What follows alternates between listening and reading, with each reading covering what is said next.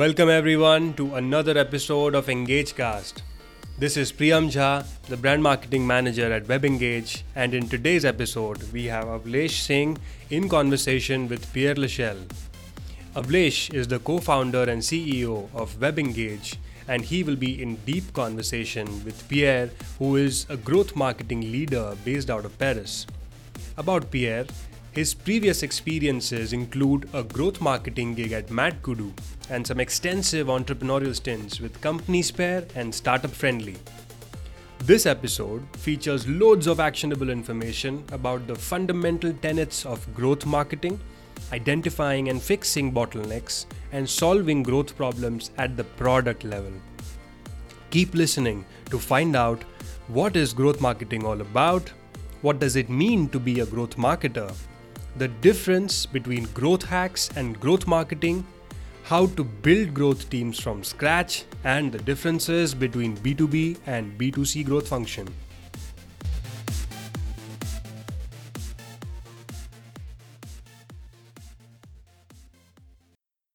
So for intros, my name is Avlesh, and I'm a co-founder at WebEngage. I do oversee the sales, marketing, product, and some of the support functions. And I was very excited about speaking with you. There's this, we had to. I'm glad that we're finally talking. There's a whole lot of heavy gadgets that they're placed in front of me. I feel like being in a studio made to do a job that I'm not supposed to do. But anyway, I think we'll just get done with this and be okay. Yeah. All right, Pierre, thank you so much. And let's quickly talk about the topic that we have chosen for today. A large part of it, stems from what we came across in your blog post where you talked about growth mindset. Was very, very intriguing, and a lot of interesting tidbits there. And then there's this whole ecosystem of people talking about growth hacking, how to basically fast track companies on the growth pedal.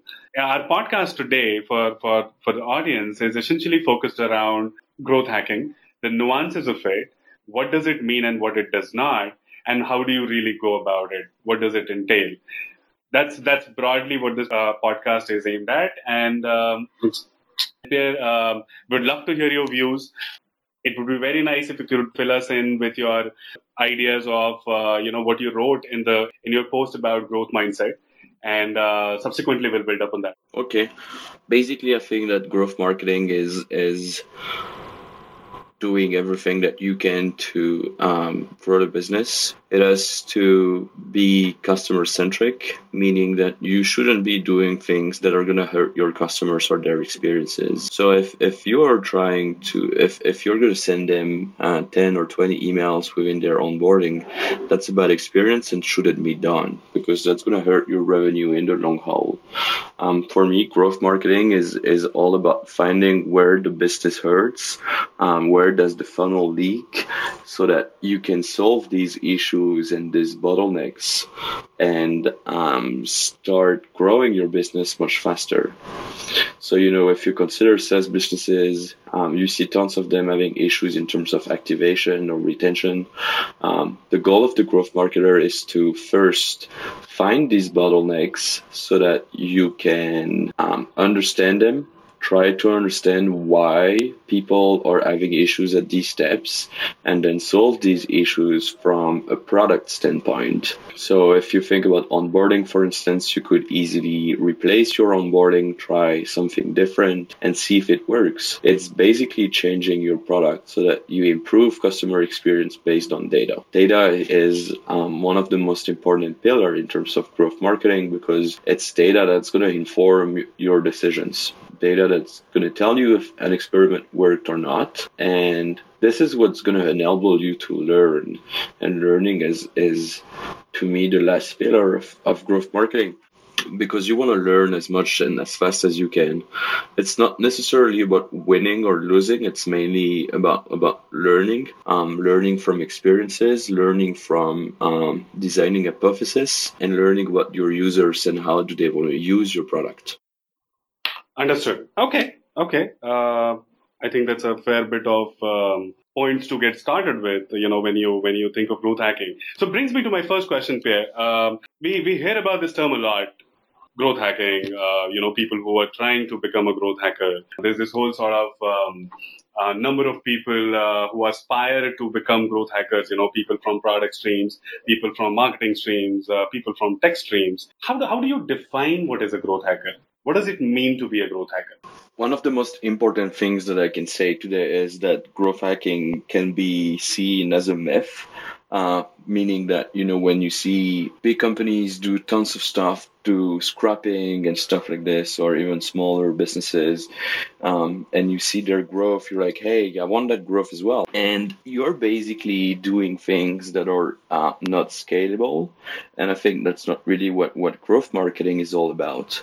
To me, growth marketing is all about finding customer-centric ways to deliver more value. It's about how you can onboard people faster, quicker, better, how you can retain them better, faster, and all that stuff. For me, growth is working on the product so that you can deliver more value. When you think about hacking in a way, growth hacking has been mainly about, scrapping mailing lists and stuff like this, and I think that's not really scalable nor sustainable. So I think this is quite a difference in terms of like when you talk growth marketing or growth hacking, it's quite hard to figure out what everyone is actually doing, because you don't. Like I'm not in business to do something very quickly that's going to yield results for a week. I want to launch experiments that are going to have like long-lasting results over the long term. So to me, growth marketing is much more interesting than growth hacking. And if you want to be a growth marketer, I think you just need to be passionate about your results. Meaning that, a growth marketer is just someone that's like caring a lot about your results and your revenue. And I think that's what all business savvy people should do. Meaning that, if you aren't sure something is going to yield tons of revenue, should you even do it in the first place? Can you test that before investing too much within a specific tactic or strategy? And that's basically what growth marketing / growth hacking is. It's about formulating hypothesis about why something is broken in the business and then launching small scale tests so that you can improve your results. Does that make sense? Absolutely. I could not agree more. The importance of running experiments, measuring, and then further optimizing. That's the only way to learn, and you're absolutely right about that. You spoke about the ability for this person aspiring to become a growth marketer to be able to run experiments, run tests, be able to measure, optimize, and then repeat until the results are obtained. Now, with that as the point that you were trying to make, at WebEngage also, Pierre, what we experience is depending upon regions and customer industries and categories, there are different kinds of people that we interface with in the growth role. They come from very different backgrounds, and they have roles and responsibilities in either product or in marketing. My question for you is, do you see these roles blending when it comes to growth, the product and the marketing role? Is there something new taking shape? Is there room for something new there? Or is is the growth role or the retention role per se, who does it need to sit with? Is it marketing's responsibility? Is it product's responsibility? Or is it some other person? I think the question is quite hard, given that you could probably write a book on that subject. You can. However, product and marketing are definitely blending because in this age, more and more products are selling themselves in a way, meaning that you're trying to have the product do the marketing for you. You're trying to have extremely good onboarding so that the person you're talking to doesn't have to talk to your sales team. They can just onboard themselves and sign the contract. That's the sort of dream of SaaS and all that stuff, because you want to make money without you. This is great for scalability, right? Like onboarding clients without having to talk to them, making sure that they are happy and stuff like this is great for scalability because you don't have to hire anyone to onboard these clients. So having the product do the marketing / sales is quite an interesting proposition. However, from what I've seen, it's quite hard to do, and especially on different kinds of clients. I've had clients whom clients are very hard to reach, and they're not very familiar with technology and stuff like this. And within these sort of edge cases, you can't really have a product onboard clients entirely. Knowing that, I think product and marketing are definitely blending. I think there is a huge overlap now between growth marketing and product because most of the experiments that you're going to run from a growth perspective are going to be product driven. Meaning that if you want to start doing a new onboarding, a new specific set of features, you're going to need product resources. And I think in the end, it's mainly about understanding clients and making sure that we deliver value to them. So these roles are blending, but I think there's still room for both of them, maybe in terms of roles, but maybe not in terms of teams in itself. Understood. Meaning that we might not need an entire product team full of engineers and we might not need a full room of growth marketers to work on all of this. I think the collaboration between these two roles is required now more than ever. They need to collaborate and they need to work on things that matters for the business. I think that's the most important. These teams, these roles need to collaborate so that they can work together to deliver more value to clients, improve the product, and thus bottom line. Absolutely. I do agree with you. Yes, they are blending, and we get to see that a lot, in for customers that we face with. Brings me to my next question, Per, and this is something that I, wanted the audience to largely benefit from this podcast. What's your advice for companies who want to set up their growth teams from scratch? What should they do? Where do they start? And how does the team structure look like? What do the KPIs look like? Who owns this team? And what are their deliverables? What to expect of them? What kind of support system to build for them? We'd love to hear from you for all the companies out there who want to set up their growth teams.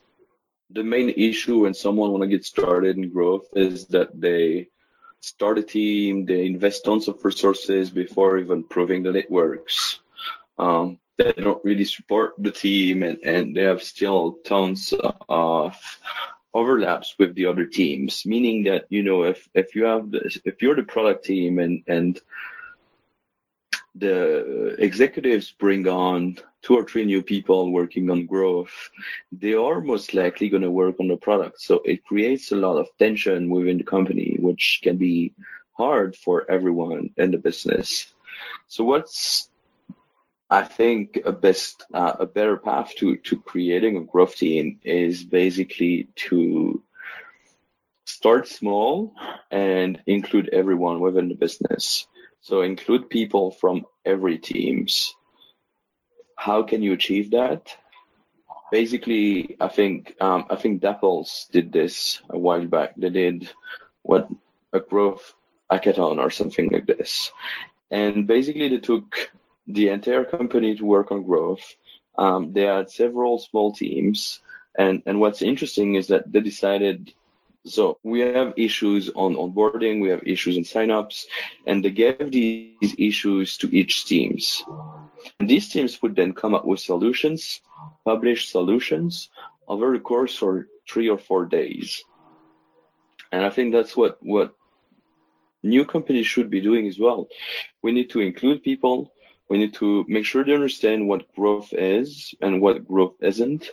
Make sure they understand that team isn't going to steal their job. It's just meaning to improve on what they've built. And they should start small, show results to everyone within the business, show that this team, these persons have been improving the bottom line and that this is good for the entire business. And they should start testing. So to sum it up, start with a goal in mind. If you think that where does your funnel hurts, right? Is it onboarding? Is it retention? Do you struggle to convert website visitors? Figure this out. Choose and pick one. Now that you know that what hurts the most within your business is converting website visitors to SQLs, for instance, then you need to figure out why. Do research, understand your clients, understand why they're not converting, and stuff like that. Then you launch experiments and show results to the entire business. Include everyone within your efforts. Make people contribute to the list of ideas that you want to run. Make them contribute to the research phase. I'm thinking, for instance, support, sales, customer success will have great insights for you when you do research, and then show them the results. Very interesting, Pierre. I picked up a lot of nuggets in what you said. My favorite is growth marketing hackathon. I guess that's the term you used. Just from the concept, it sounds very, very interesting. And I'm going to float this idea internally at WebEngage to do something like that. What I would like to understand is how do you go about structuring this? Engineering hackathons, everybody does it, and I think we all understand what people do there. Very defined problem statements, or sometimes even open, and people spend their time, countless number of hours to actually put something together. What does a growth hackathon comprise? What would a team want to achieve at the end of a hackathon, which is about growth hacking? What they need to achieve quite quickly is to figure out what's their objective. Maybe they want to improve retention. Maybe they want to improve onboarding. What do you really want to improve in the business? What's broken that's holding the business back in terms of revenue? So basically, identify a problem statement, one growth problem statement that you're having right now, which could be, as you said, improving your onboarding, reducing the churn. Could be about reducing, let's say, cart abandonment, for that matter, if you're an e-commerce platform. So saying, pick up a problem and then make it the theme for your growth hackathon. Yeah, and your success will be, what have you learned about that specific step on your business? Did you improve your results? Did you improve the metric that you were given? Because in the end, it's all about showing, like, are you gaining traction with growth? Are you managing to drive results? And you drive results by improving metrics and while maintaining or improving customer experience. So I think for me, success at the end of because this is an interesting phase when you get started. You basically want to get the entire company on board, and you get the entire company on board by showing results, showing that it works, showing that you can work on such small cycles, right, and stuff like this. And it's basically, as a team, as a cohesive team, getting together to say, all right, how can we improve the business during this week? That's right. That's a very important point you're bringing up there, about metrics and, how as a company, if you really want to kick growth and move it in the right direction, it's very important that those metrics you start measuring, and everyone in the team gets to see those metrics. And it becomes then very easy for, every member of the team to empathize with your growth goals and be aligned with it in terms of what you would like to achieve. It sounds like a very normal thing, but it's very counterintuitive thing for most companies, being able to measure all your growth metrics and then be able to share with your entire team. So that I'm glad you actually touched upon that, because in my view, I think the growth mindset starts from there.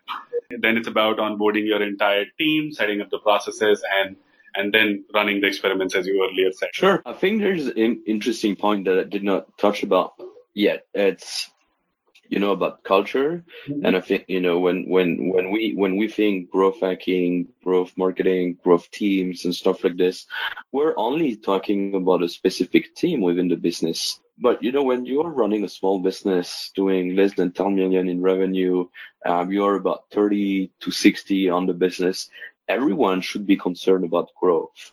Whether you are in customer success or onboarding clients or doing marketing, everyone should be concerned about growth. And the way that you can be concerned about growth is by looking at your numbers, because these are the indicators that are going to give you a rough idea of how things are going. And these indicators can be generally quantitative, uh, but they can, it's not only looking at revenue. If you want to measure customer satisfaction, you could start talking about NPS, Net Promoter Score, and you should try to measure and care about as many of these things as possible. Can't agree more. And the entire yeah. And the entire company should be doing all of this. It's not about just the CEO or just the VP of growth. I think it's about everyone. And that's what I mentioned in terms of culture. So creating growth culture is extremely difficult, and you don't really have textbooks or indicate much indications on this. But this is basically what you want to be doing if you want to really move the needle in your business. That's right. That's right. You're right, Pierre. There are no textbooks to create that culture, but at least we now have a podcast. I hope more and more people embrace that. No, I can't agree more. I said this before too. Couple of guys, they can do whatever they can, however smart they are, unless the whole team is aligned with the growth goals. And the metrics are being very publicly measured and being optimized on by the whole team. It's very hard to get it right. So, I more with the fact that the whole team needs to be aligned, and it's not an easy. And if everyone isn't aligned, it can be quite bad for the business. True. I can't really cite names, but I remember I was talking to a VP of growth the other day, and he was launching experiments. The product team was always slowing him down because the product team, he was shipping code that wasn't hitting product standards, if that makes sense. So his code wasn't as good as the product team, and that's normal because he ships his code in less than a day, whereas the product team is going to take a few days. I told him that it's a bit of his fault because he didn't educate the product team on his goal, and the product team did not understand that the code that he was pushing wasn't meant for long-term production. You know what I mean? It was just meant to try out a small hypothesis. If it worked, then you can move on to better code, well written and stuff like this. But by aligning everyone, you make sure that the team can succeed and that it has the tools to succeed. Right. Absolutely. Pierre, coming to the last leg of the conversation. So Pierre, you consult with a lot of companies, you advise them on their growth strategies. Are there any significant differences that you see in terms of the growth mindset or the growth function inside a B2B business as opposed to a B2C business? There are a lot of differences. For everyone out there, what I think is most important is not the difference, it's about the similarities. And the similarities are going to be about process, culture, analytics and stuff like this. And I think that's what matters the most. When you think about differences, it's going to be differences in terms of the sales process. It's going to be differences in terms of metrics, how much one new customer is worth to you and stuff like this. But I think, if you are a good growth marketer, you should be able to adapt yourself to every type of business. Sure. So tomorrow you could be doing growth marketing for a digital B2B SaaS businesses, and in a month from now you could be doing growth marketing for an hairdresser in your street. You know what I mean? And I think that's where most people might get these things wrong. It's growth marketing is not about having done something. Well, you need to be doing you need to be able to run experiments by yourself. That's for sure. You need to be able to do research. You need to be able to formulate hypotheses and stuff like that. But in the end, the differences between B2B, B2C, and stuff like this don't really matter to you, because in the end, you have a goal in mind and it's growing the business, and you should be doing whatever comes to your mind to improve your metrics and grow the business. And the tactics and the strategies you're going to use are vastly different between B2B and B2C. But what really matters is that you have the process in place and the methodologies so that you can keep iterating, launching more tests, and you will learn how you can build up on that and grow the business. Understood. The only reason I asked that question was trying to figure out if the complexities of the job or the function, they change. When you look at a B2B versus a B2C business, primarily because a typical consumer business, it just starts having a lot many more touch points. Consumers interact with you in the offline world, in the online world. In the online world, there are mobile apps that they interact with. There is a website that you have, a whole bunch of things where customer interactions are happening. As compared to B2B, where things seem to be fairly, oriented towards the desktop user, as opposed to, multiple touch points. Well, of course, you have other touch points like customer success, like support, which a larger part, I understand what you're saying. If you're measuring metrics in all of these places, then invariably they are the same thing, because you want to just optimize the metric. I mean, because when you realize that you have an issue somewhere within your business and you learn about that issue, you will realize and segment this metrics. So if we think about desktop versus mobile, you're going to see at some point that desktop has a much higher conversion rate than mobile. And then you're going to say, hey, we need to improve conversion rate on mobile. Right. But it's not because it's a B2C business that you're going to improve mobile. That's right. If it's not the most pressing issue within the business. That's right. You see where I'm going? Absolutely. And it's basically about truly understanding why do we have that issue, why people are not doing what we want them to do, and then helping them within this process. And the other day I was working with a client, and they are a B2B software. They have a very much B2C kind of clients, meaning that their clients spend most of their time on Facebook. They don't read really their emails. They do read their text messages, but they spend more time on Facebook Messenger. And if we were very much aligned with B2B, we would have said, all right, we're going to send emails to them. We're going to send them more emails. We might offer them a Slack channel and stuff like this, but that's not what we did, because we understood the typical client wouldn't read their email, and they would spend more time text messages or Facebook Messenger. So that's how we use these communication channels with them. Understood. If we had said, this is B2B, this is email, we would have failed. That's right. But because we had that process in place and the ability to change the rules, we were able to improve our results bottom line. Interesting insight that is. Thanks for sharing, Per. All right. Sure. Just last piece of advice from Per to all founders out there listening to this podcast. What does Per want to advise them on? How can they grow fast? Something that every founder out there wants to do. They find it very, very hard to do. I empathize with them as a founder. What's Per's advice? One last advice on what should all these founders do to grow fast? I think it's all about focus, and it's about focus at all the steps of the business. When you're quite young, it's not about serving the entire market and having 10 millions of customers. You want to start doing your first million and evolve with your stage. So, when you get started, try out a few different customer segments and then push as much as you can on one of them. You should have only one product. You should probably have only one funnel. And it's all about, focusing on where it matters. Where are the 20% of clients bringing you 80% of your revenue? Right. And in all businesses, you can always find these. Right.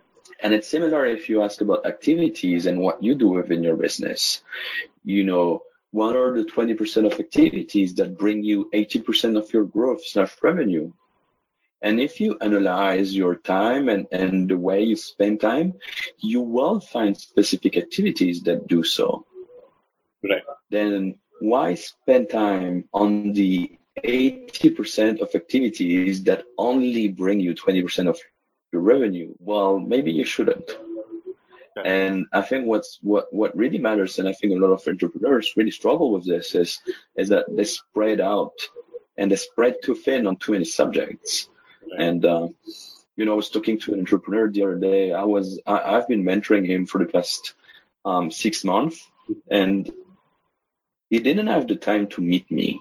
And I'm like, dude, if you don't have time to meet me and you're not doing an APO in the 3 next years and doing 100 millions in revenue, you are seriously doing something wrong.